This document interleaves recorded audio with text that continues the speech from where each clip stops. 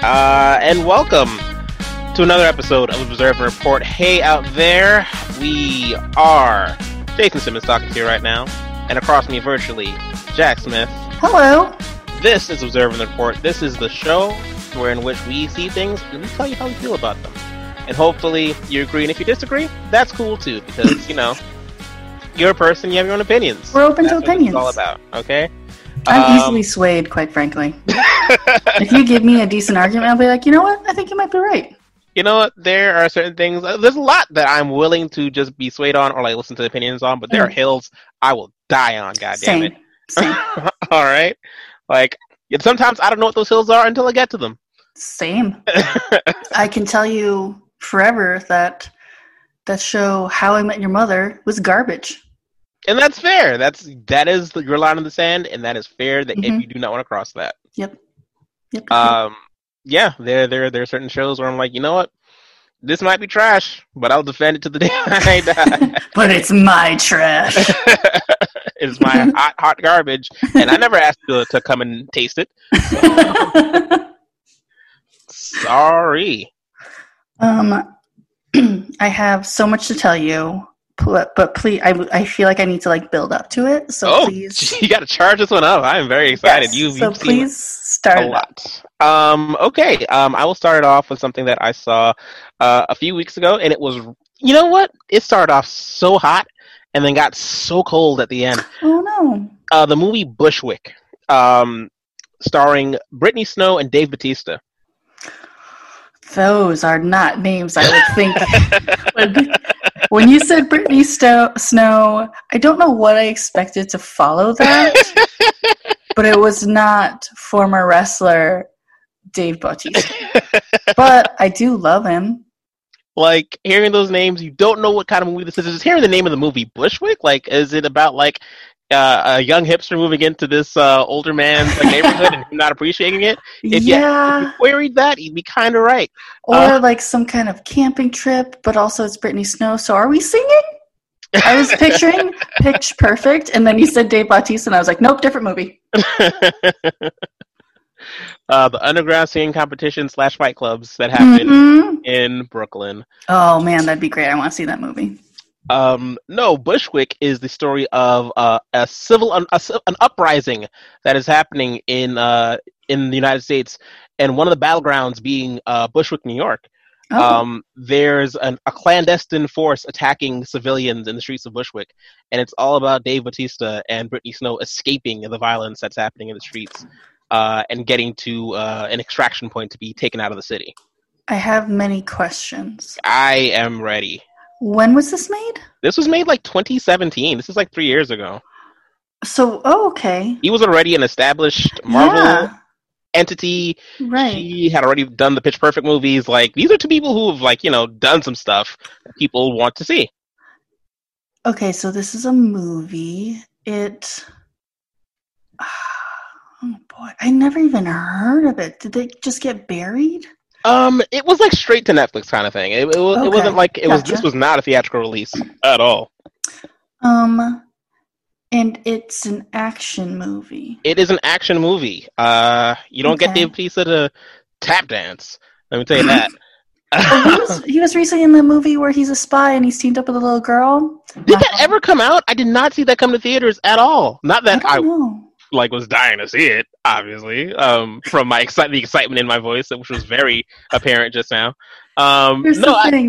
I totally would have watched it, and there was, I don't think I would have known about it, except there was a poster for it at my bus stop that I would see every day, and every day I'd just be like, oh, Dave, can't wait till this is somewhere free so I can watch it and not tell anybody about it, and just laugh and have a grand old time, because it's basically... Was it The Pacifier that was Dwayne "The Rock" Johnson, where he was a tough guy with kids? No, that was Vin Diesel, where he was a tough guy with kids. The Pacifier. So I get my beautiful bald man mixed up. But Dwayne Johnson has also been in movies where he was a tough guy with kids. Listen, very yes, one where he was a football player. Oh, that's right. Mm-hmm. I enjoy a team up with an adorable small child and a beautiful big man. Look, the path has been carved by Dwayne "The Rock" Johnson as far as hey, were you a wrestler? Do you need to appeal to a wide fan base? This is the way. Let me show you. First, you do your Disney movies, all right? And then you become like the rejuvenation juice for like dying franchises. And then you get to call your shots in Disney movies, okay? Oof.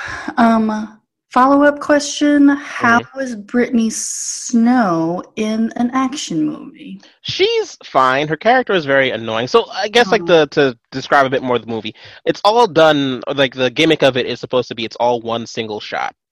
Like, oh boy. We're never trying to break the continuity, but like the breaks and gaps are pretty obvious. Like, why are we hanging on this wall for like a second and a half? Like, oh, okay, this is a cut. Like, which is fine. Dave just had to catch his breath. All right, guys, he has asthma. Leave him alone. Like it all takes place over over a couple of blocks, and like these are two people who are united by fate, kind of. It starts out with like Brittany Snow and her boyfriend, played by Jaime from Broad City, who is wonderful. I love that guy. Oh, I don't know who that is. Gosh. He has his own show on Comedy Central right now. Nice. But that's beside the point. They're hanging out in the subway, and then like they hear an explosion upstairs, and like her boyfriend is lit aflame, and she's like set to the streets to like find her grandmother and like go home. And she bumps into Batista, and he's like, "I'm going to Hoboken." She's like, "Help me find my grandma," and the movie takes off from there. I'm in, Jason. I'm in. I want a big, handsome, strong man to help me find my grandma. Like, I think it'll be tough because she's dead, but we'll try. Is this just your way of entrapping a big, strong man? Yes, 1,000% to just run around with me all day and hopefully fall in love with me by the end of it. 100%. I've got something to confess. There is no grandma in this scenario. It doesn't matter because I love you. Yes! All right. Yes!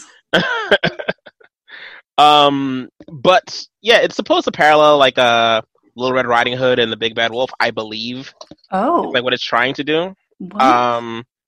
But whether or not it achieves that, it kind of does, I guess, but like ostensibly. But yeah, like she's fine as an action person in the movie. Like her character is supposed to be someone that doesn't know how to use a gun and like is uncomfortable in like violent situations. Of course, yeah. Dave Bautista is like, the ex-military man. I was just going to ask if he's ex-military, because he has to either be ex-military or an ex-cop or something. Absolutely. He's an ex-medic, and, like, he's patching up wounds, and, like, yeah, he's reluctantly helping her, like, get through this day, and, like, they find her sister, and it is... She went to find her grandma instead of her sister? Her sister was a young lady who's like, fine, who was just smoking weed all day and like getting high. I heard like these neighbors won't stop playing Call of Duty. It's like there's an actual war happening outside your window. Interesting. And also there's a very like liberal bend to it. It's like all the red states apparently like teamed up to start the second Civil War, and that's what's actually been happening outside their window the entire day. I mean, at this point, it's not far from possibility. It really is. Frankly. Interesting. It's a very weird movie, and it starts off so strong. Like, the action is, like, right there. But then about, like, 30 minutes in, it slows down, and it keeps slowing down. It's like, guys. I mean, it's hard to keep that momentum in anything. Totally. But it starts off really strong, but gets pretty cold by the end, is how I felt about it. Okay, so spoiler alerts for this movie that most people didn't know exists. Question. It's on Netflix, by the way. It's all on Netflix. Oh, cool. When you say that it's supposed to like parody like the Little Red Riding Hood story, is Dave Bautista end up being a bad guy? No, he's like the huntsman. Like he's the guy with like the axe who's like helping Little Red Riding Hood get through like the woods. I forgot that is a character in the story. I don't know my fairy tales well, to be perfectly honest with you. No, it's totally fine. Okay. Also, who older than 7 remembers like the actual full story? Probably a lot of parents out there, but who am I to judge? Yeah. But no, it's totally fine. Yeah, it's fine. I wouldn't recommend it because it gets so lame at the end. But it starts off super strong. Those first 30 minutes are like really exciting. Okay, good to know. Yeah. Speaking of wrestlers, Jason. Mm-hmm. I watched Moana. Oh, for the first time? No, for the second time. Okay.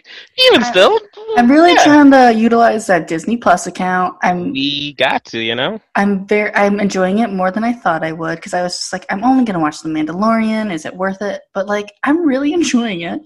And I watched Moana years ago, but then I was like, And of course, I downloaded a song from it on my phone or whatever. Mm-hmm. And I was like, you know what? I'm going to go back and watch this movie. I have no idea what compelled me, but I did. And you know what, Jason? I really enjoyed it the second time around. Good. Great. I downloaded more songs from the soundtrack.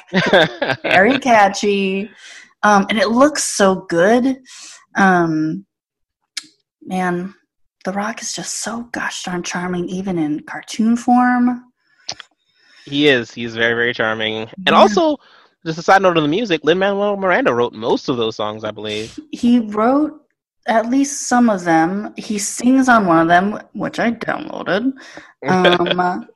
And it's great. I found it enjoyable. There's always that weird darkness that's in every, Disney movie. Mm-hmm. And there's some slow bits. It could probably be at least 10 minutes shorter, but overall, very enjoyable. As she tries to return the heart of Te Fiti to the mountain so stuff stops dying, generally. Or she has to go get The Rock to go and do that thing. And I was just so proud of her. Because quite frankly, you're sending a teenager into just the ocean. Just the ocean. Not even another country. She's just going out on the ocean on a couple of logs. Yeah. Just, save humanity. What? This is the most epic movie ever. But okay, sure. And I love that she does it, of her own free will. It wasn't like she was required. Her village didn't even ask her to. Yeah. She was like, I'm going to do this on my own. She didn't do it for love. She didn't do it for a boy. It's no, my people need saving, and I'm going to save them if no one else is going to step up and do it. Chose her, which is a lot of pressure because an entire thing chose you. It's the ocean puts a lot of pressure on people, but that's what the ocean does. You get too deep. Turns out, yeah.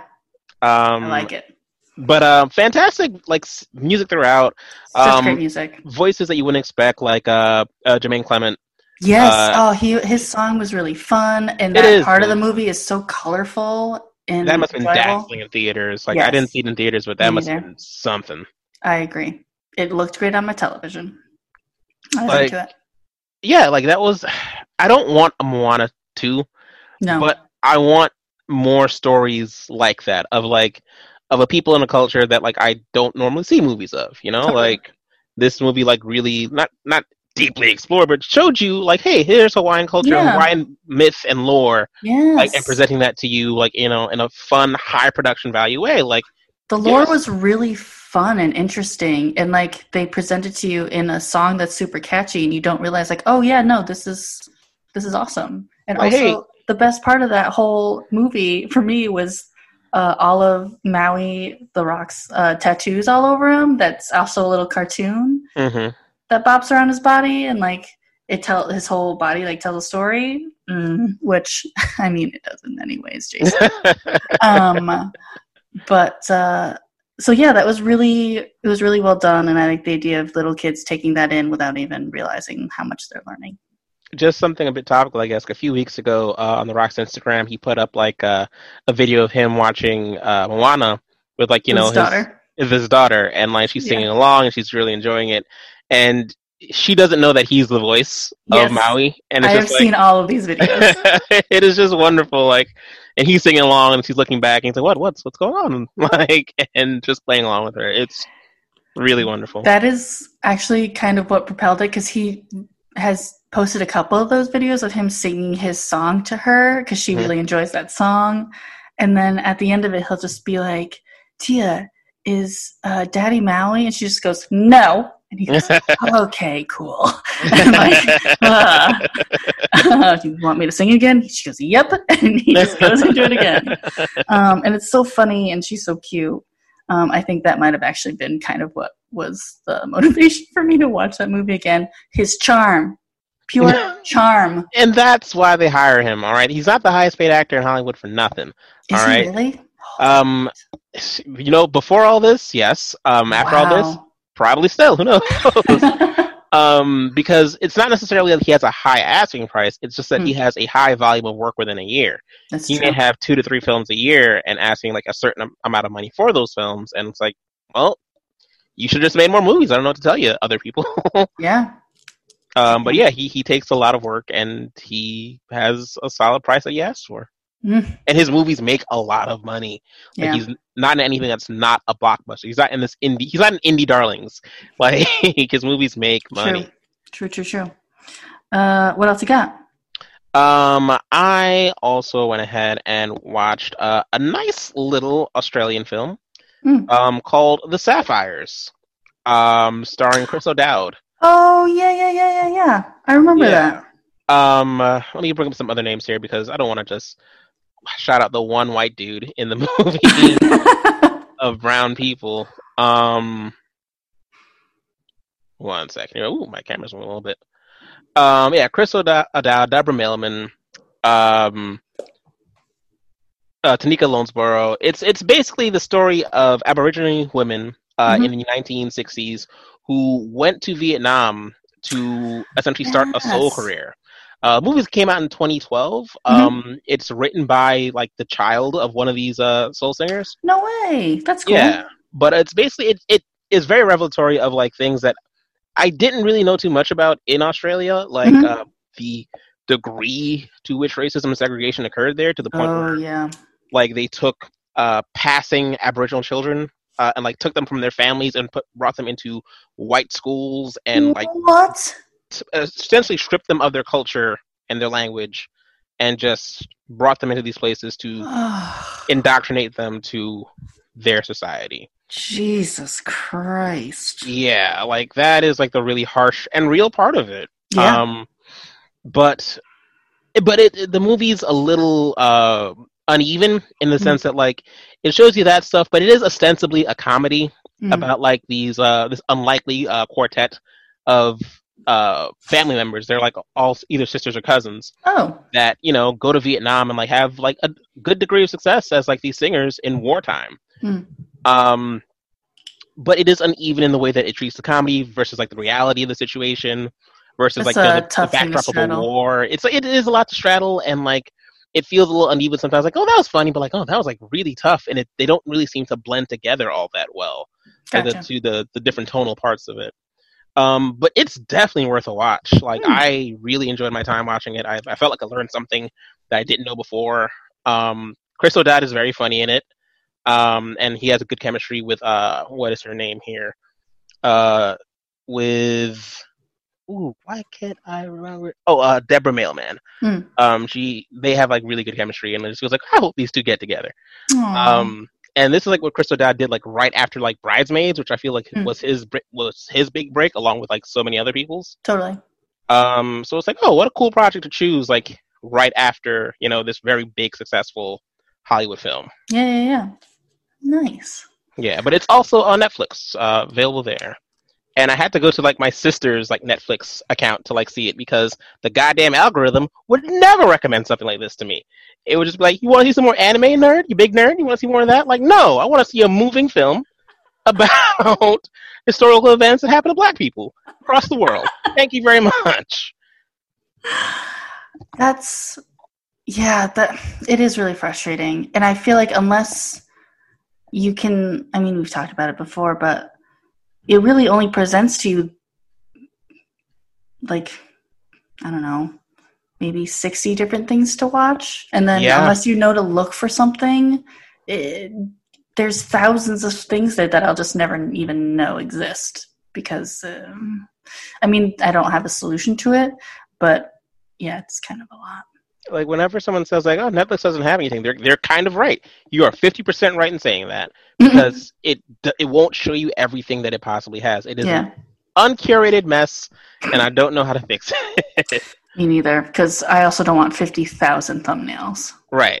So yeah, it's either like here's this trickle or here's the entire sea. Yeah. But I don't know. What else you been watching? I have been watching. Again, Disney Plus. I have been watching the Clone Wars, the animated series. A question: which Clone Wars is it? The 3D animated series or the 2D animated series? good. The one that the series, the last season was this year. Oh, okay, so the 3D one. Yes. Yes, go on. I have something to tell you after you've told me what you told me. So I find myself just enjoying the Star Wars universe very much, and I've been looking for something to watch. I can only rewatch The Mandalorian so many times. Mm-hmm. I mean, it's a lot of times because I just keep picturing Pedro Pascal underneath the helmet. But I also was trying to find something with the right tone because I want it to be something light that doesn't stress me out, but also not so light that it's garbage. Right. And let me tell you something. Clone Wars really is just, it's itching that scratch. Wait, what? I don't think that makes sense. But it took me a minute because I had tried watching it in the past and it wasn't quite working for me. And it took me a couple episodes to get into it because I didn't understand the structure of it really until I got into kind of well into the first season of just like, oh, okay. So every episode you're kind of just dropped into it. Some of them the story will span, a couple of episodes, but for the most part, it's just like, the Republic is blah blah blah, and they're rebelling and blah, and you're just kind of dropped into a situation, and then Anakin Skywalker just comes in with his little Padawan chick who wears a tube top. I can't even, but it's fine. And they just go in, and it's kind of like, it's kind of just a bad guy of the week. It's like a space cop show almost. Yeah, in many ways. Space ninjas, because there's always, it's like the same set of bad guys, but there's just another bad thing happening somewhere else. And so they just are shipped off to there and take care of it. There's a new problem. So it's fun to see that expanded universe. I'm really starting to like the characters a lot. Mm-hmm. It's good enough that it keeps my attention, but it also doesn't take itself so seriously that I'm just like, ugh, and I don't get stressed out by it. And often, basically, whenever it's not human beings that you're looking at, it looks really good. And a lot of the outer space shots, when it's just ships in space, it looks amazing. It's so good. And I'll be sitting there and all of a sudden I'll cut to space. I'm just like, oh my God, that looks so awesome. So I'm really quite impressed by it. And I heard it gets even better as you go on. So I am enjoying that very much. I have a couple, I'll do an episode or two a night. And I really yeah, that's awesome. I'm glad you're getting into it. I myself haven't even delved very deeply into it, but what I've seen of it, I definitely like. The show does a great job of further fleshing out characters that you've maybe only seen in three movies. Mm-hmm. Obi-Wan had a love interest at one point. Yes, he did in Clone Wars. What were these clone troopers really about? And we'll focus on certain clones and certain groups of clones. It's oh wow, this was that kind of the structure of how their military worked, and backstories of certain individuals. Granted, they look like every other clone, but they are a thinking, living, breathing, singular thing as well. It's an odd kind of commentary about how disposable soldiers are in a way, and they make each and every single clone slightly different. One of them has bleach blonde hair, and I'm kind of into it. I love that. I love that they have the different physical attributes. They'll have different haircuts, they'll have different tattoos and stuff, and some of them have different little details on their uniforms. So that's fun. But yeah, I do really like Obi-Wan Kenobi's character in it. He's the best. They're starting to show, I think I'm halfway through season 2 at least, and you're starting to see little flashes of anger from Anakin Skywalker. That's just oh, you're getting a little angry there, bud. It's a little bit scary. Yeah. And so they're starting to drop little things in there. So, and it's interesting as part of the larger universe. Mm-hmm. But yeah, it's it's fun because it's mostly just adventures every episode, but it's also kind of thoughtful about things. Unfortunately, fucking Jar Jar Binks is in it sometimes. I'm just like, why is this fucking... He's so dumb. Why is he in this show? Nobody likes him. No one likes him. Kids don't so like him. Annoying. He doesn't sell toys. It's like, this was your Chewbacca replacement? This guy? Unbelievable. Give me a new person. And like, he's also like a delegate or some shit. Like, this man should not have any responsibilities. He's Mr. Magoo as a fucking alien because he just trips up and somehow like manages to save the day sometimes. You're just like, no, he's dumb. None of this was intentional. What are you doing? Well, to be honest, that's a little bit realistic. It's like, how do some politicians get to be in the place that they are? Yeah. They're dumb fucking luck. Like, he is one of the most annoying things of Star Wars. Yeah, luckily he's not in too many episodes. Mm-hmm. He just kind of pops up here and there when fucking Padme or whatever her name is in there. But overall, it's been really fun. What I wanted to say is that before this like set of the Clone Wars, like this 3D animated version of it, there were like 10-minute shorts that existed between episode 2 and 3 that were 2D animated. They looked like Samurai Jack. They were done by Gendy Tartakovsky, who was the same guy that did Dexter's Lab and Samurai Jack and a bunch of other well-lauded animated shows. Mm-hmm. But they were so cool. Like, the animation that was done on them was so amazing. Like, oh, this is why Mace Windu's a badass. Like, oh, that's why General Grievous breathes with like a terrible, labored, heavy breath, because Mace Windu crushed his goddamn ribcage. That's cool. Like, oh, this is why Anakin is like, a really good Jedi and very powerful, because he murdered the crap out of this Sith in like a really horrible way.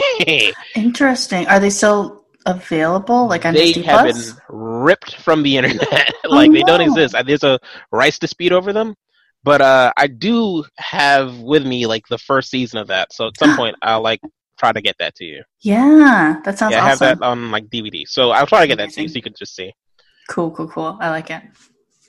What else? Other things that I've been watching. Oh, this is probably something I know that you watched. Lovebirds on Netflix. I did not watch it.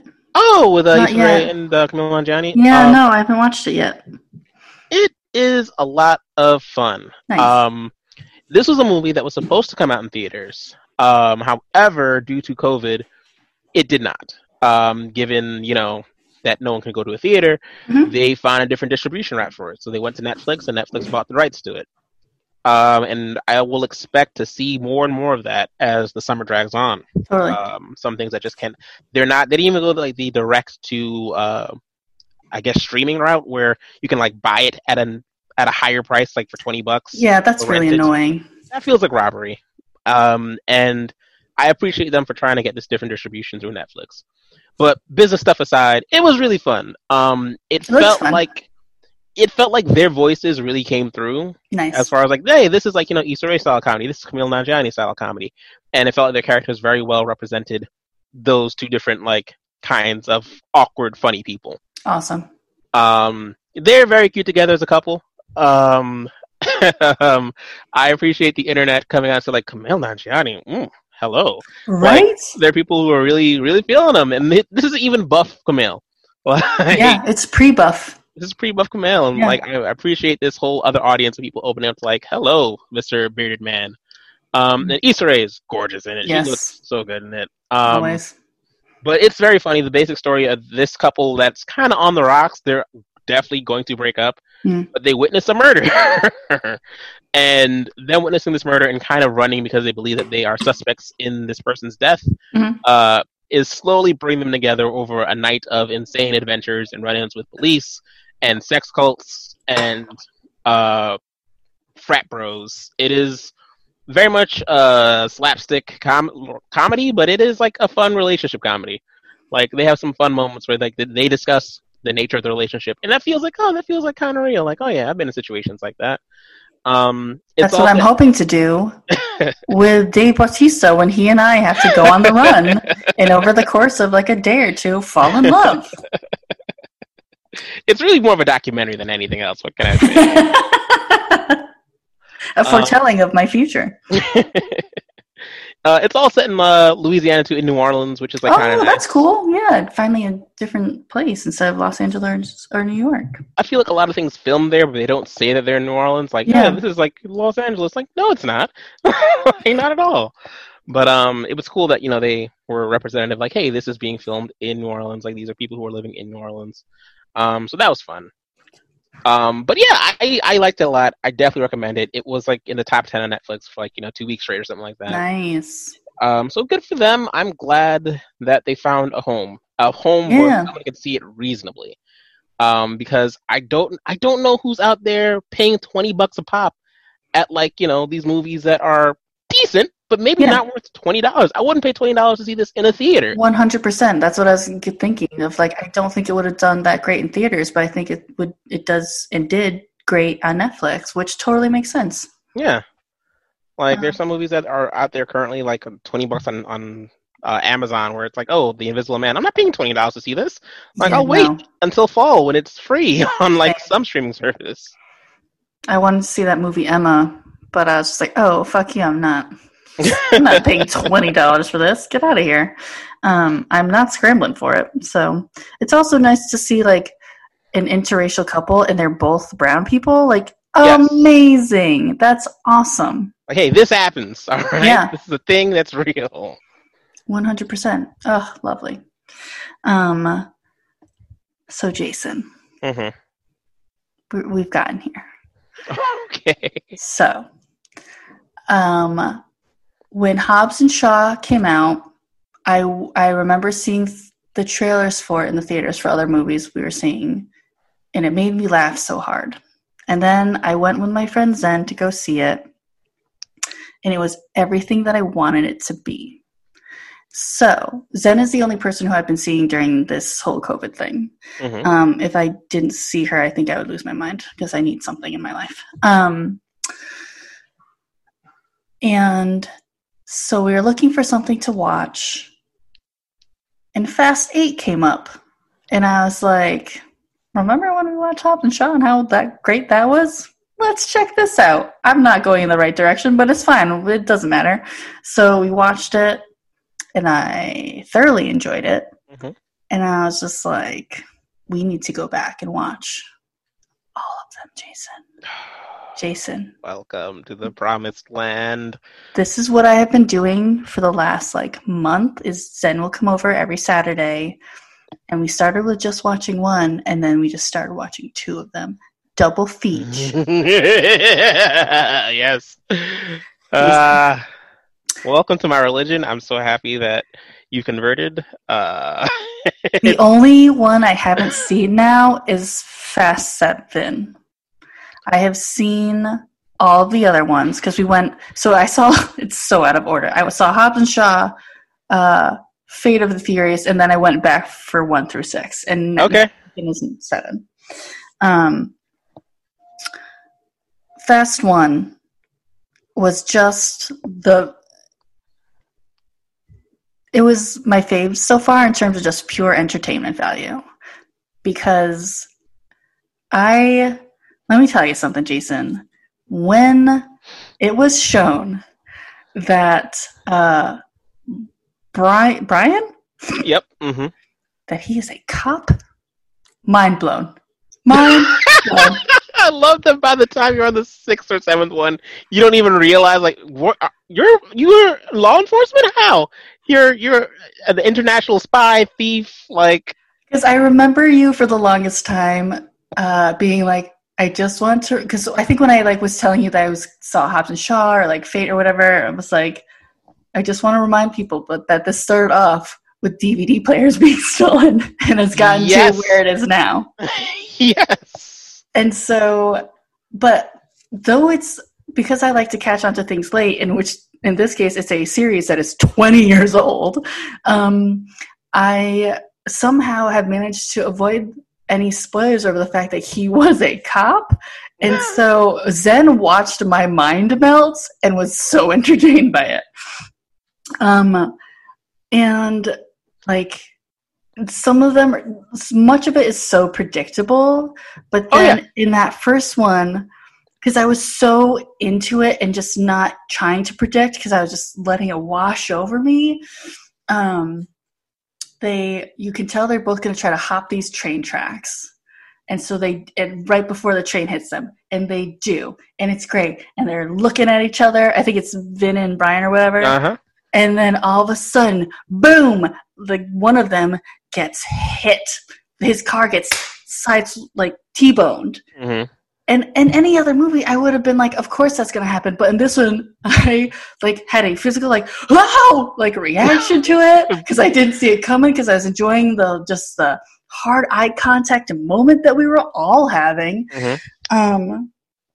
It was just so great. And I was so in, and double tank tops guy, Vince, is there. And Vince, he's always wearing the best and the worst tank tops. And I found that hilarious because when you first meet him, he's wearing like a camo tank top with a different mesh black tank top. Mm-hmm. And then in his other scenes, he's wearing like a plain one underneath and then the camo one over it. And I was just like, these costume choices are perfection.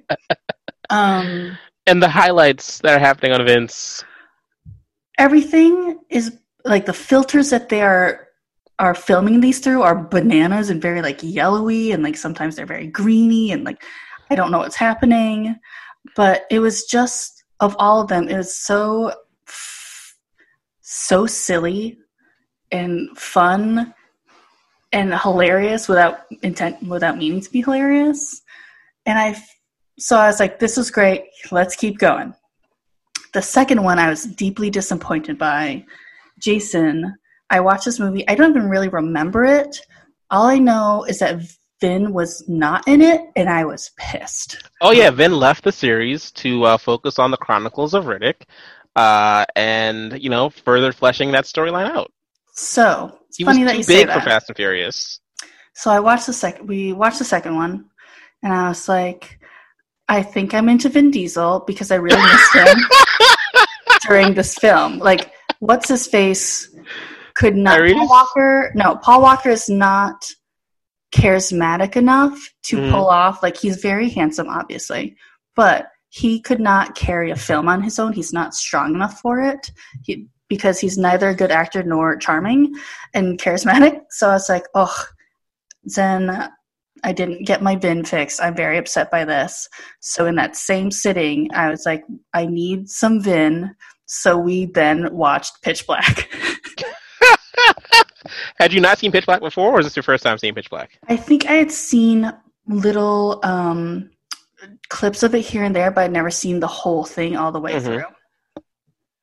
It was everything that I thought it would be because I love a monster. I was surprised that the blonde lady died, but I just loved. I thoroughly enjoyed that stupid movie, and Pitch Black is solid. It is generally liked by many film critics, by lots of fans of sci-fi, lots of fans of sci-fi and horror. It's well liked. Is it predictable? 100%. Oh yeah. Just Vin is just a murderer with a heart of gold. The fact that the big twist was a person who you thought, spoilers for Pitch Black, who you thought was a boy is actually a girl with her period that puts everyone in great peril was amazing. And Vin knows because of intuition and or smelling abilities. Is he more man or animal? Who can tell? I mean, he's a perfect mix of both. Perfect predator. Oh my gosh. So I was like, well, I'm glad I got Vin at least. So the next weekend, we watch Fast and Furious Tokyo Drift. Fuck yes. That's, to me personally, that might be my favorite one. Really? I really enjoy Tokyo Drift. No one from any of the original films are in it at all. It is focusing on a whole new cast of people. Mhm. It's the Karate Kid with cars. That's all it is, really. Yes. Like, it is a fish out of water story. A kid's like in a new school, a new town, like, doesn't speak the language. He makes one friend, and he's taught by a racing Mr. Miyagi how to drift cars. Jason. I didn't realize it until the end of just like how nice it was to see Asian people as an Asian person.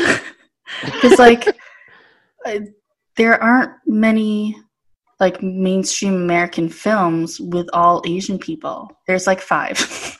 And so that was actually, I wasn't thinking about it until afterward. I was like, that was actually really nice. In particular, Han. Sun Kang. Han has my heart forever. Jason, he's so cool. He's always eating. He's the cool. He's always snacking. We find out later why he's always snacking in future films, which is great. But he willingly gives over a very expensive vehicle to a fucking dumb white boy who then proceeds to destroy it and destroy other cars. You're so trusting and wealthy. I loved him. And so there are just going to be so many spoilers for this franchise right now. It's fine. He committed crimes because he didn't care, just for the fun of it. He's just so cool, Jason. When they fucking unceremoniously have him just die casually in a car accident, I was furious. I was not fast, but I was furious. Because I was like, I turned to Zen, because you see him in the car, his car's been flipped, you see his car explode, and I just turned to Zen and I was like, but he's not dead, right? With just the searching eyes of a child who's looking to their parent to be like, but no, it's gonna be okay. Grandma's coming back, right? No. Gone. And I was like, but no. You can't, like, what? I now understand what Justice for Han means, and I am 1,000% on board. I couldn't believe it, and I was heartbroken, Jason. Also, that movie like all of these movies where the plot is so thin, it's insane. It did not make any sense. Like, this white boy was not involved. I say that only because I can't remember his actual name. He was not involved with like the Yakuza stuff going on, and yet he somehow has to like pay these debt. Like, it doesn't make any sense. It's fine. So I was introduced to love of my life, Han. I don't remember his last name. I don't know why he has so much money. It's all great. Oh, I'll say his last name. It's Solo. His name is Han Solo. I kid you not. Seoul, as in the city in South Korea, -OH, like Seriously? Sandro. Yes, his name is Han Solo. Jason, I didn't think I could be more in love with him. But, like, now I am. I'll tell you, like, okay. So, we watched that. I fell in love and then was heartbroken by the end of it. Then we go on to the 4th movie, which I don't even remember. It wasn't particularly really not good. Memorable. It's It's supposed not to be like memorable in any way. And then Fast 5, that's their Avengers. That is their Avengers movie. Everyone's back together under one roof. We got fucking The Rock is in it as the biggest asshole on the planet. And they purposely make him, I can only assume, grow the most disgusting goatee I've ever seen. Because you have 2 large bald men running around and you have to be able to very easily differentiate between the 2. And so I think that's why they made him grow the goatee, even though Vin Diesel is significantly shorter than him. But they never allow that to be seen. Nope. They have them stand at angles and stuff, so it looks like he is also 6'5" or whatever the fuck, even though he's probably 5'10", maybe 5'11" on a good day. Mm-hmm. Oh my God.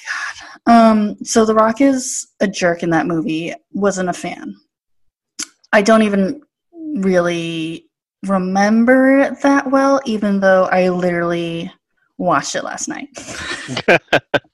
And we are introduced to like, is that the one we're introduced to Elsa Pataki? I can't remember. Yes, it is. Yeah. So, and it's so cruel because they keep, I can't remember if it was 4 or 5 where they have Han, because Vin Diesel comes in at the end of Tokyo Drift, and you're just like, holy fucking shit, yes, all day to this. He knows. Oh my God, great. And so either 4 or 5, they bring in Han for like the first 9 minutes, and That's 4. I got so excited, Jason. I got so excited, and then he has to leave, and I was just like, it was like he died all over again. It was cruel. Don't know what happened in 4. Whatever. 5. Is 5 there hunting the guys because they think, it's a corrupt businessman. You're just like, what? Yeah. Okay. Whatever. And then 6. 6 I enjoyed because it really is like the whole gang back together again. You find out Letty's actually alive. Oh boy. But they did like an Avengers thing in that the movie before that, at the end of Fast 5, they just like have a post-credits scene with Maria or Eva Mendes. Mm-hmm. Who's also in 2. Yes. It's just bananas. And she's like, she throws down a file folder to the rock, and it's fucking inside is a picture of Letty, and you're probably at that time your brain is fucking blown if you had seen it in theaters, which I regret not having done, but it's fine. And so 6, fucking Hobbs the Rock, he's bringing, like, they literally say, you have to put a team together, and my heart exploded with joy. So they bring in everybody. Oh, because Giselle is in 5, which is great. Gal Gadot in her greatest role ever, as like the coolest former Mossad agent who's amazing and also beautiful.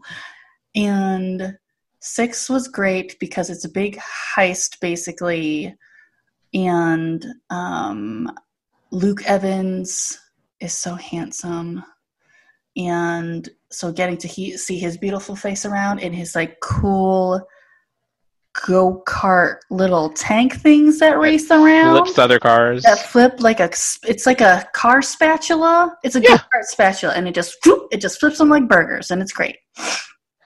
And then they bring in everybody because everyone has a different skill. Han's skill is that he can like blend in anywhere. I don't know. Sure.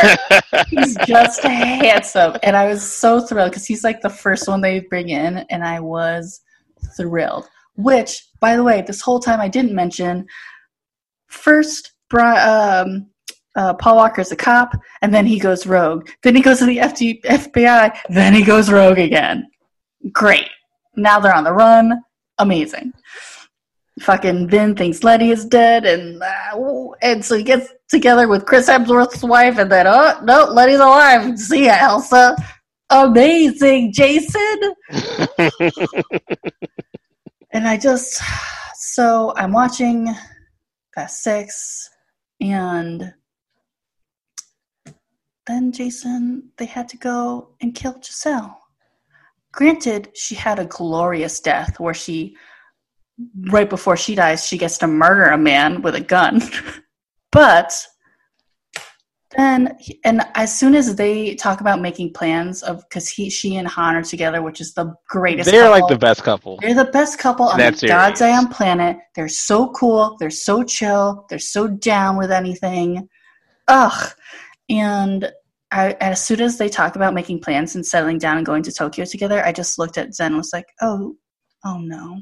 Because she's not in Tokyo. You know she's going to die. And I was just like, God damn it. So I was just waiting the whole time. and poor Han was so heartbroken at the end of the movie. And my love for him is so true, Jason, that I want him to find love even if it's not with me. And he did. He found love, truest love in a hopeless place. #Rihanna. And I was happy for him because at least it was an amazing woman. And then I know he has to go back to Tokyo all by himself. I was heartbroken for him. And it explains, his detached nature while in Tokyo. 100%. He doesn't give a shit about fucking messing up cars. He has nothing anymore. He lost the love of his life, and apparently he doesn't have a family because I don't know. It was just... It's been a roller coaster ride. Mm-hmm. It's been great. Even the bad ones have been interesting. And also watching them, because it started 20 years ago, watching them get progressively, they look better is interesting. And the first 3 movies have such crazy filters on them. It's so weird. I love the montages they do at the end of the previous films. Oh my God. And you said you haven't seen 7 yet, have you? No. Whew, get ready to get the Kleenex out because you're going to need it at the end of that movie. Oh my God, Jason. Oh boy. So it's been so fucking fun and hilarious because the plots get thinner and thinner as we go along. Mm-hmm. Because one time, of course, they're going after a microchip. In the last one, they were going, what did they call it? God's Eye? Oh, no. In 6 with Luke Evans, they just say that there's a weapon that can shut down the systems for the national security or something. Mm-hmm. And these guys, Luke Evans' team, they're going after a component that they need. They just call it a component. They don't even try to give it a name for a thing. Because you're not there for that as an audience member. And I just laughed because they say component, and then I was waiting for them to call it something else down the line and be specific about what it was. And they never did. They just keep calling it component. And even at the end of that movie, it was something in a classic bad guy silver briefcase thing. I still could not tell you what that quote component was. Turn your brain off. No one's there for components and what the actual MacGuffin is. They're there for the bang bang, the vroom vroom, and the boom boom. All right, that's what they're there for. Listen, and in 6 is bonkers, and it's the one where it's the one where Letty's in a car. Oh, she's on the tank, because of course there's a tank on the open highway. And Ben is on a car, and they know shit's going to explode. So he, on opposite sides of the highway, he jumps and he catches her in midair, and then they land in a car, in which case his spine would be shattered into a million pieces, but they're fine, and they just share a loving glance. And it's the height of cinema. Move over, Citizen Kane. This is the best. One of my favorite moments in 6 is when I believe it's Han and Ludacris confront yes, part of Luke Evans' team in in the subway, and they both regard each other "Hey, do you actually know how to fight?" No, I thought you did. And that's wonderful. This is an action movie with 2 guys that don't know how to fight. I guess 2 people that know how to fight really, really well. No, it's 2 guys who don't know how to fight against 1 Asian man who, of course, has to know martial arts. And that guy he's smaller than both of them. And he beats the shit out of both of them, and they're all sweaty and a mess at the end. And at the end of the fight, no, it was Tyrese. Yes, Tyrese. It's Tyrese and Han, and Tyrese is just nobody needs to know about this because they just got their asses kicked by one little guy. Tyrese. Also, oh, sorry. I was going to say Tyrese is my favorite team member because he is the normal person. He has no discernible skill other than complaining. He thinks that he's very charming, but whenever they send him in to do something, he never gets it done, which is hilarious. In the first movies that he's in, his outfits are terrible, and it isn't until 6 that he actually is dressed like a normal fucking human being. But he also is the first to be like, guys, this is a terrible idea. Let's get the fuck out of here. Yes, he's a normal person. 100% correct. This is a bad idea. And then the other team, everyone else gives a speech, and so he stays, and then, he just complains the whole time. It is wonderful. I love Roman, the character, so much. Oh my god. Also, I very much need to talk about in Fast 6 when they're all getting the calls from Vin to be like, getting the team together. Everyone has gotten their money by this time because they pulled off this giant heist in 5. Mm-hmm. They're millionaires. They're all actual millionaires at this point. And so so everyone's in their respective various places around the world. They call Ludacris. Let me tell you something, Jason. I've never been particularly attracted to him. He's always pretty skinny. He is at like a beach somewhere, and he has his shirt off, and he did some fucking work between 5 and 6 because he looks amazing. He is like ripped and like beautiful. His skin looks perfect. Like he has a nice haircut. Zen and I were both just like, oh. And both of us were like, I've never been attracted to him. And she was like, me neither. But in this moment, oh my God, he looked so good. I encourage you to go back and watch 6 because it is very impressive. He can hold his own with all the other bodies on that set. So can't wait for 7. And then I'm obviously going to have to watch like Fate again and Hobbs and Shaw just to like complete the series. Can't wait for F9, which I don't know when is going to come out now because it had to be pushed because it was supposed to come out like, I think this spring or April. summer. Oh, God, Jason. I mean, it has worked to my advantage because I've been able to catch up in a very short amount of time. That's probably unhealthy. But and 9 also harkens the return of Han, you know? I am like so into these movies, it's ridiculous. I don't know if it's because I'm in a weakened mental and emotional state, but they have filled a void that I didn't know was there. And they're just, it's great. It's so great. Just know that your love of Han you're not alone in that. He is so beloved that they brought him back for 3 more movies, and they changed the entire timeline of the series to fit him in. Yes. Like, that's how beloved he is, and that's how good of a character he is. Yeah, to the point that they're bringing him back to life for this new movie. They always, in like every movie ever since, they either bring him back or they'll mention Tokyo. Yep. And even when he's in the movies, they still talk about Tokyo. Love it. Just to be like, yeah, no, guys, we know. Don't worry about it. We figure out the timeline. It's all fine. I believe in one movie like, hey, are you ever going to make it to Tokyo? I'll get there eventually. Like, don't fucking worry about it. Enjoy the ride, okay? It's just so funny. And I appreciate it because also, like, I do appreciate that it is a diverse cast. And there's always Asian guys, and that's really nice. I'm usually not attracted to Asian men, but oh boy, am I into them in these movies. They even plopped an Asian guy when they're supposed to be in Rio, which I thought was really funny.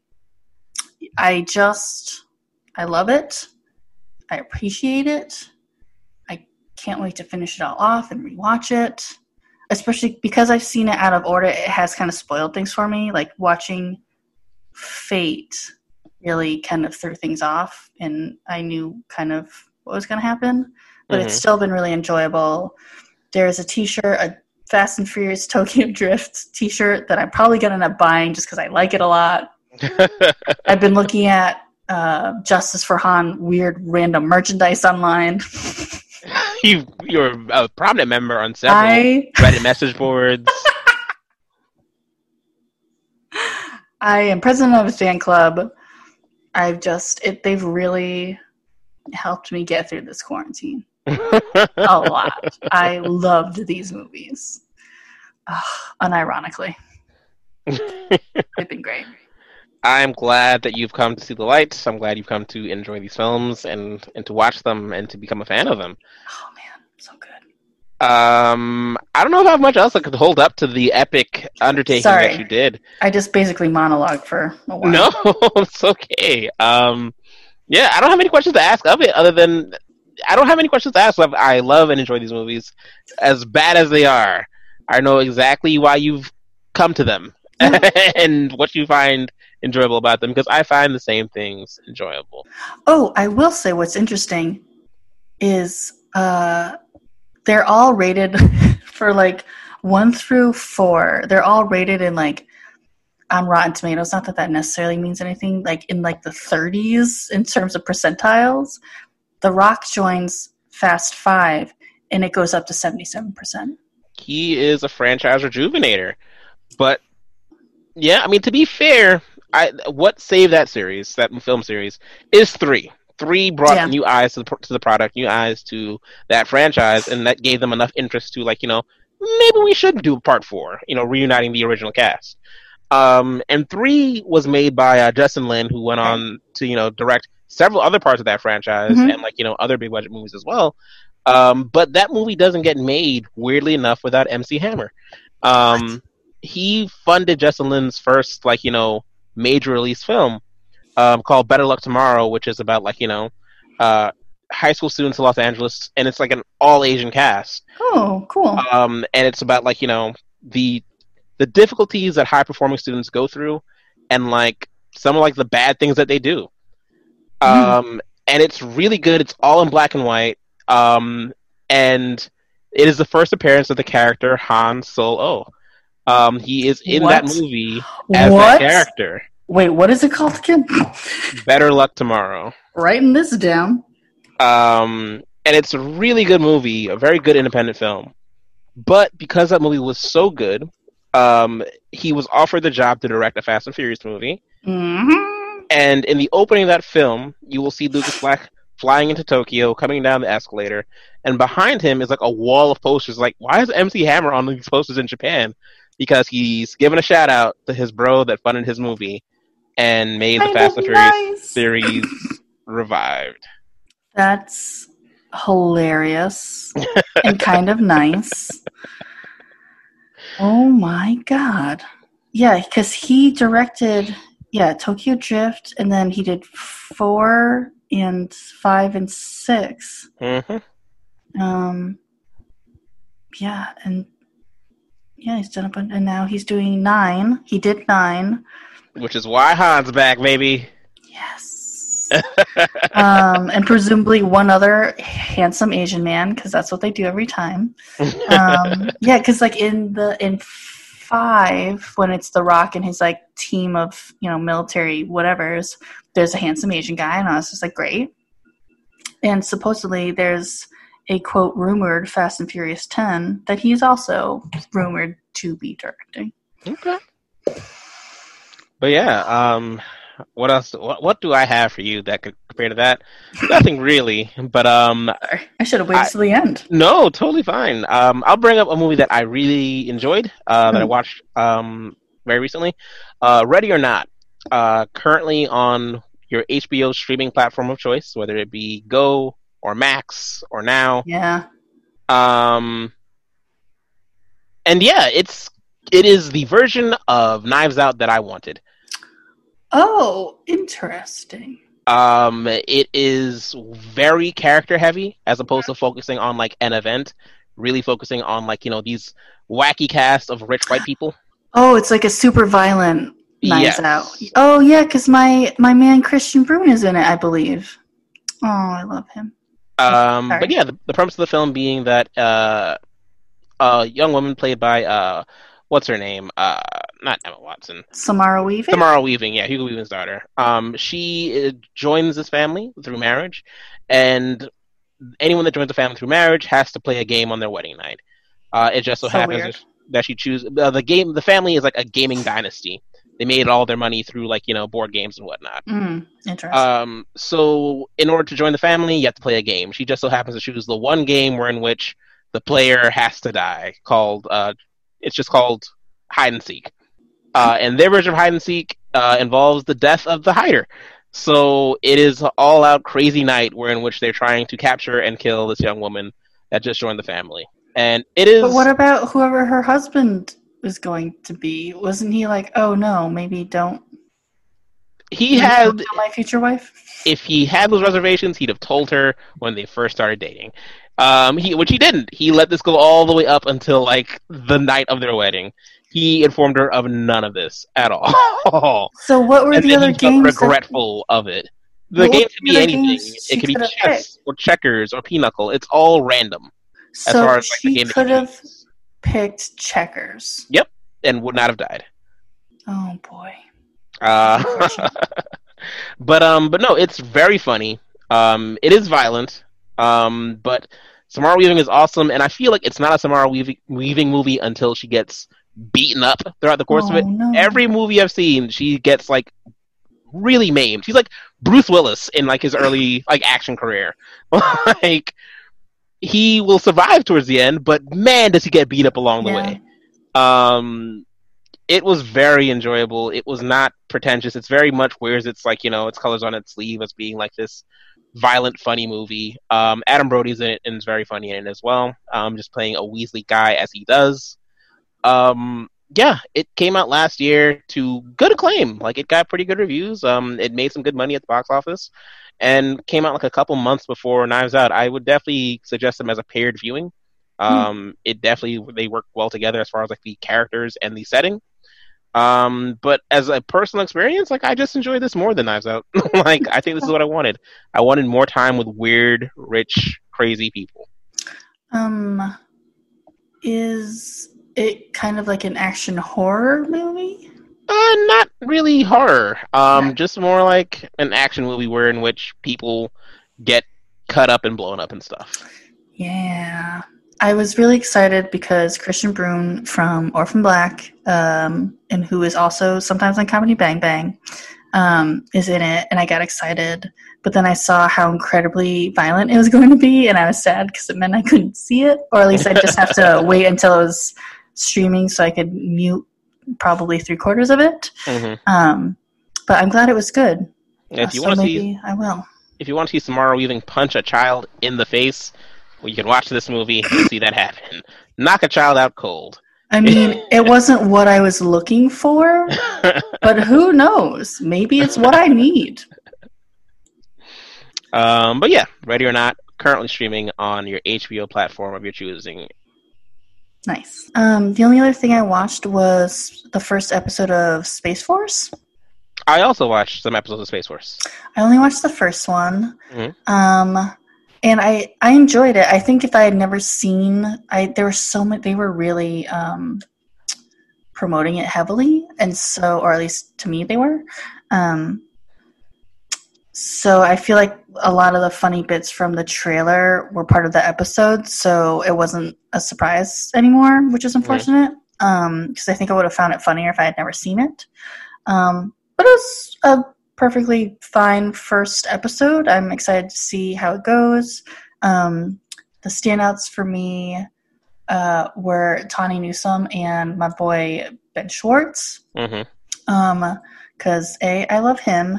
B, Tawny Newsome I've known about for years because she was on Bajillion Dollar Properties with Paul F. Tompkins, and it's the show that Kulap Blysock wrote, and she's often on Comedy Bang Bang, and I actually saw her do Paul F. Tompkins' show, live show, Spontaneous Nation, when that was still a podcast. And even though she's not in it for long, she has excellent facial expressions. And so when she's flying that helicopter and trying not to be embarrassed about the fact that she is in Space Force, I really felt for her. But yeah, I generally liked it, and it's fun to see John Malkovich in a TV show. It's very interesting. Yeah. So yeah, I hope it gets better. I'll definitely check out a couple more episodes at least. But what did you think? I enjoyed it. The thing I enjoyed most, I think, is the way John Malkovich and Steve Carell play off of each other. I like the way that the characters are so very much polar opposites, where Steve Carell is a a staunch military man, and John Malkovich a man of reason and science, and just those characters playing off each other, and just the actors playing off each other too. I just never imagined I would see them in the same space, not at like all, doing the same project. It's a real Brittany Snow, Dave Bautista situation. I'm just like, I didn't think I'd see those two together, but cool. Let's go on this adventure. People are, I don't know, like I saw just one very scathing review of it, like, this is so tone deaf in this time. I'm like, this is just a workplace comedy. Like, essentially, that's what it is. Yeah, 100%. Just a very, like, kind of like high, not necessarily high stakes, but just like, instead of it being like a paper company, it's just it's like millions of dollars. Yeah, like, hey, they're dealing with government budgets, like $1 billion budgets, and like, just the comedy of someone having to try to get a project done, a simple goal, let's put people in space, but for the stupid goal, like, why are you putting the military in space? Yeah. Like, it's funny, it is enjoyable, and I don't know why the review is so butthurt. I don't know, that's the word I want to use. That's the word I want to use, yeah. Why are they so butthurt about it? Like, there's so many more pressing things in this time than to be angry about Space Force. Yeah. If anything, it's something to kind of just lighten, your day a little bit and lift your emotions up a little bit, because it's just an easy, funny thing. Yeah. But Greg Daniels, who wrote the show, or one of the producers of the show, him along with Steve Carell, Greg Daniels has 2 shows on streaming platforms now. Upload on Amazon and Space Force on Netflix. So look at this guy being busy and still commanding television comedies. What is Upload? Oh, I believe we talked about it previously on the show. Upload is a show starring one of your favorites, Robbie Amell, cousin of Stephen Amell. Jesus Christ. But the premise of the show being that when you die, there's an afterlife, and it's kind of just you're in a computer server talking with other brains that have been uploaded to this computer server. And like, hey, it is very reminiscent of The Good Place in terms of, like, an afterlife where anything is possible. I did not know that was his brother. His cousin, all right? His cousin. Fucking nepotism at play here. Also, for the longest time, I definitely thought that dude's name was Arnell, not Amel, because apparently I can't read, and M's look like RNs. Ugh. Somehow Amel I like less, so that's even a greater disappointment. Ugh. He will always haunt you. Yes, he will. Like an arrow. Get out. It's over. It's done. Yeah, that's right, it is. Who won?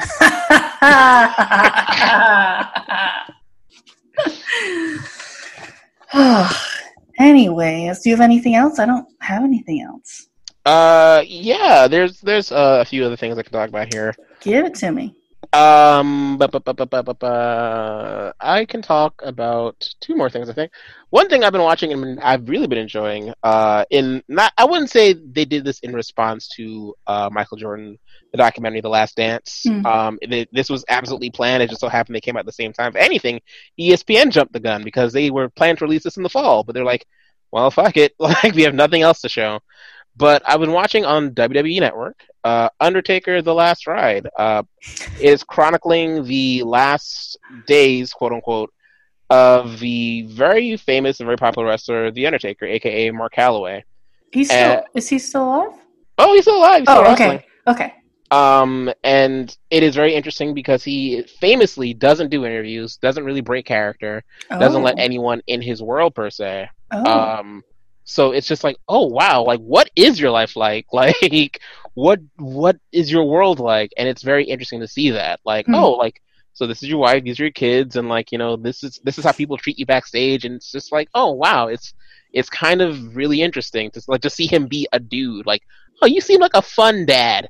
Like, nice. That is like the energy you give off. But it's also a story of a man that is addicted to his job. Like, this is a guy that can't let go. Like, every episode you just think like, well, this is the retirement match, right? Nope, it didn't go the way I wanted to. Like, he's looking for the perfect game. Oh yeah, he's not ending. A young man. He's about 53 now, I believe. Holy 54.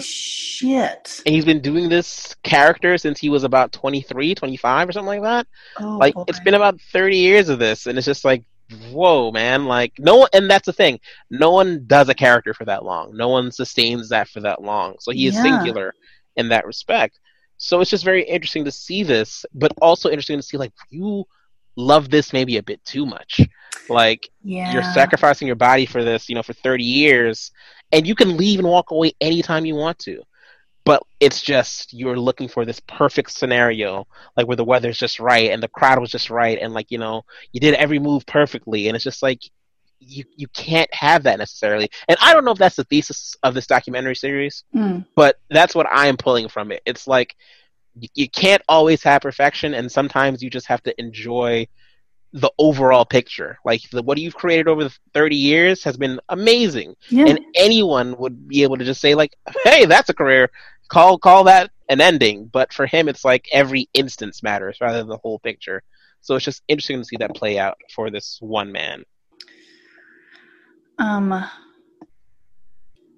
Excuse me. Why do you think now he kind of allowed the cameras to follow him and stuff? Did something change? No, he truly thought in 2017 that it was going to be his last match. Oh, okay. Like, it was like, you know what? I think this is it. My hips been hurting me. I'm 50. Like, Yeah. I think this is what I wanted. I think I want to go out on this one. And this is like, to do this match and to lose this match is going to put over this next big, huge rising star. And like, this will give him like a huge, rub in the right direction. Mm-hmm. And to him, a classic rub in the right direction. To use the parlance of the bill. Yeah, of the that common phrase, a rub in the right direction. You wanted to put him over, essentially, like, make him a star. And it's just like, oh yeah, I can't wait to do this and help this guy out. But to him, his performance in that match was one where it's like, this is piss poor. I'm slow, I'm fat, like, it's just like all this self-consciousness coming into play. And I get it, Undertaker. Same. And to anyone watching, it's like, no, that was like decent. That was a decent match, but decent isn't good enough for him. Gotcha. And your body can't keep up with your mind. It's like, dude, you're not 25 anymore. Like, you can't move the same way that you wanted to. I'm sorry. Mm-hmm. But the series is ongoing. They are about 3 episodes down. Oh wow. I believe, and no one knows how long it's going to be. Actually, like, people assume maybe 6 episodes, I guess. Huh. So it's kind of a man coming to terms with his mortality. It very much is. Oof, that's tough, man.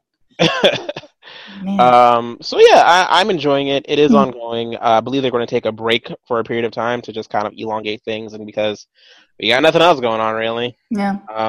So yeah, I've watched it. I'm enjoying it. If you have the network, watch it. It's really something. And you said he genuinely seems like a kind of a nice, good dude. He generally seems that way, like in his like approach to fans and his approach to like like the doctors working with him like like on his hip. It's like he has like such a nice rapport with them. Like the nurse who doesn't know who the hell he is. Yeah. And she's asked like, so have you had any surgeries before? And he just chuckles like really hard and long. What haven't I had worked on? Let me tell you. He's like half machine at this point. Yeah, he like just like shoots down like the list of things that he's had worked on. Like had my eye sockets blown out. Like what? What does that mean? What does that mean? I am not sure. Like were his sockets too big at some point, and now there's a chance that his little eyeballs can pop out if someone just like hits him in the back of the head? It's just like a back slap, and then just his eyes just pop like, oh, my eyes on. Oh, I gotta shove him back in now. Oh God. Like, it's just like very. This is unsanitary. Oh no. I'm so embarrassed. Oh God. Not again. Don't look at me. His friend's wedding. Just 2 eye patches on. Jesus, that's nuts. But like the way he interacts with like like a coworker's wife and just like sitting her down like let's have a beer together, let's talk, like and like oh that's like really cute. Like he's like really excited to like meet like his coworkers' kids and stuff like that. Aw. Like it's like, oh, he seems like a genuinely nice dude. How tall is he? About 6'10". I looked him up on Wikipedia just to kind of put a face to a name, and it said his weight was like 309 pounds or something. I was like, wait, how tall must one be to be that to distribute that well? Like, 6'10". About 6'10", 7 feet, about that tall. Oh my God. Yeah. I didn't realize he was that big. How does he... What is the height of the average like WWE wrestler guy? These days, anywhere from about like 5'8" to 6'2". I would love to see him go up against a guy who's 5'8" and have to pretend to lose. It has happened. Like, and that's the beauty of the game, Man. Where David can beat Goliath. That low center of gravity helps, I guess. And you can't move like you used to, Yeah. Oh my goodness. I did not realize he's that big. That's even just like that much harder on his body because your frame has to like keep up so much. Yeah. And like your heart, like, oh my heavens. Yeah. That's crazy. It's not an easy career, not easy to do for 30 years, but no. Just shows you how different it can be when you know what's going to happen to you and you can call all the shots that are going to happen in the ring, as opposed to like someone violently slamming into you on a football field. It's like, no, I know I'm going to hit them at about this many times in a match, so I can call how much damage I'm going to take on a nightly basis. Jesus. Interesting. Okay. Yeah. Was he a wrestler that you enjoyed watching? Oh yeah, tons. He's like, consistently in everyone's like list of favorites. Like he's just because he's been around for so long, and his like while he's remained as the same character, the character's taken on various permutations from like an undead zombie to like an American biker badass to he's a real JoJo. He's just always every time he's different. He changes a lot. So yeah, he has certainly evolved with the nature of the business. So that's enjoyable. Do you have a favorite wrestler? It changes consistently. Oh really? I would say that like as far as like top favorites, probably The Rock and like Stone Cold of that because that's the era I grew up watching wrestling. Yeah, so, I remember seeing a lot of kids wearing Stone Cold Steve. Is it like something with like 316? Yeah. Yeah, I remember seeing all sorts of like kids at the mall like wearing those shirts. It was a hot style for 13-year-olds at the time. Oh boy, yeah, it was. But yeah, like Stone Cold, The Rock, Shawn Michaels, these guys are like the really good performers that are able to connect to a large audience. What is it about them in particular that made you like them? The fact that they. Not that they won all the time, they didn't, but it's, the struggle, the adversity, like, what does it take to get to the top? Like, how cool is your character? Like, oh, this guy is just like, The Rock's, his character is basically, I am a fun sports bully. Like, I wear expensive shirts, and I talk really fast, and I have great catchphrases. Stone Cold's, like, whole thing was like, oh, like, I'm the working man who's rebelling against his boss. Okay. Like Shawn Michaels, it's hard to put into words what he was. Kind of a gigolo. I think he'd be my favorite. I'm looking him up right now. Shawn Michaels. Like, but also, like flamboyant and like very gifted in the ring insofar as like his ability to move and perform moves and whatnot. I remember he looks familiar. I think I remember like seeing photos of him. He was a handsome fella. Yeah, and he's totally bald now because time catches up with everyone. I'm not a fan of a mullet. It's a very long mullet, but like I can totally see that he looks like a cowboy gigolo. Yes, that was basically his character. What are you? I don't know. That's amazing, and I love it. But there are so many people of that time that I love, and so many people now that I really enjoy, and it's not as big as it used to be, but it's different. It is the one quote-unquote sport that is enduring in these corona times. Like, they still have shows live every week, like, and maybe they shouldn't be. Maybe people deserve an opportunity to rest and not do this. Yeah. And that's, company-wide and across the two major companies right now. It's like, hey, if you don't want to be here, you don't have to be here. We're not telling you to come in. But you're starting to see like people being punished for that somewhat, where it's like, oh, well, you don't want to come in? Well, give us back this thing, or you're not going to be on TV when you come back. It's like, jeez, you can't say one thing and then do the other. Yeah. So, yeah. Okay. Do the wrestlers, I guess they and their team or whoever, do they get to come up with their own backstories and stuff? It's a collaborative effort in the sense that, yes, you are, coming up with your character, you're pitching the idea for your character, but that will be worked through, like, writers, and also, like, the final say goes off of, like, the head of the company, Vince McMahon in this case. Yeah. If it's in WWE. And, like, the other major company right now, AEW, it's like, hey, you got an idea? Yeah. Well, just do it. Like, we're not going to stop you. We trust in you as a creative individual and performer to figure it out. Like, we'll see what you come up with. And have you liked those characters so far? Or could they use a little bit of fine-tuning? No, I think they're doing a great job as far as defining themselves. The company is about like not the company, but like its presence on television is about 9 months at this point. They've introduced quite a few new individuals that I've never seen before, or really established people that like deserved a national spotlight. And people who have been around for a long time have like found new life, or like, found a new way to express themselves and their characters. So it's like, yeah, this is what happens if you give very creative people the reins and you trust in them enough to not mess things up, as opposed to trying to literally control and micromanage every single little thing about a person.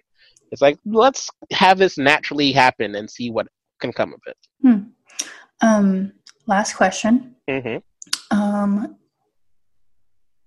you, like, if you were to be a wrestler, do you have an idea of like what your backstory would be and or your wrestler name? Jesus Christ, no. You never thought about it, even as a kid? As a child, maybe, but I don't really remember any of those things to like put in the context. Like, God, what, like, I don't know, like in those games, like when you create a wrestler or something like that, it's like, I just want to have cool pants.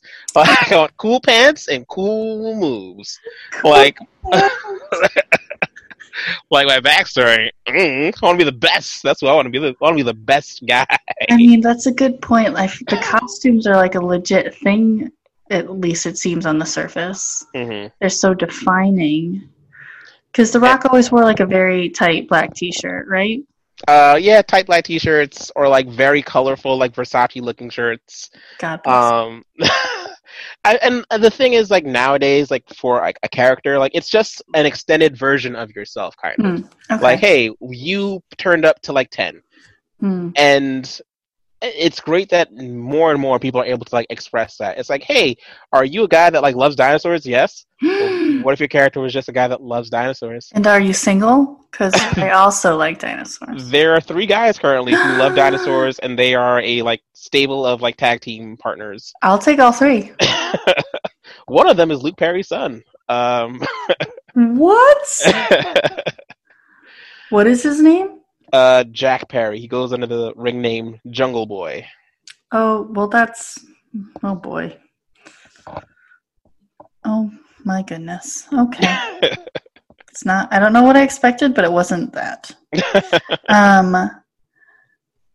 Interesting. Oh, so, All Elite Wrestling. So in your opinion, what would cool pants look like? Oh, man, you gotta have, like, a couple, like, lightning bolts on them. What's the base color? Base color would probably be, like, a maroon. Fabric? What fabric are we talking here? We're talking long pants. We're not talking tights. We're talking long pants. Okay. We're talking, like, a lycra-ish material. Nothing like a velveteen. We're not doing that. Okay. We're talking like a lycra material. We're talking, like, base color maroon. We're talking, like, white accents, white or gray accents. Okay, I like it. Preferably lightning bolts. We'll start with that. The boots, I like it. Also maroon. All right, they have like a kick pad situation happening over that. All right. Oh, it's a kick pad situation. So it's like to protect your shin from like being hurt. I want the most protection on my knees and my shins. That's what we're going for. Okay. So tall boots. Tall boots. Tall maroon boots. Will your pants be tucked into the boots? Oh, absolutely. All right. Okay. They're not draping over. All right. They're being tucked into the boots. All right. And we've got like black pads over the maroon boots. Okay. Okay. Like, that's what I'm going for. That's like the look and security that I'm trying to find in this. Are they like the lace up like boxer boots, or are they like military boots? They're like lace up like a wrestling. Are they kinky boots? Do they go up your thighs a little bit for ultimate protection? Jofor is my tailor, and he's made my kinky boots for me. But no, yeah, that would be my base outfit. Maroon pants, maroon boots. Would there be a slight difference in color of the maroon so you could easily distinguish between where the pants end and the boots begin? Oh yes, because of the kick pad, it'll be quite simple to see. I'll get some drawings up. Don't worry. I need to look up what a kick pad is. Kick pad, shoe? What do I? Just put kick pad boot. Kick pad. And it should show you exactly what you're looking for. Boot. Oh, okay. Interesting. Yeah, but just I guess furthermore, the world of wrestling is weird right now because of coronavirus and COVID. Mm-hmm. WWE has released about 40 wrestlers, 40 talent.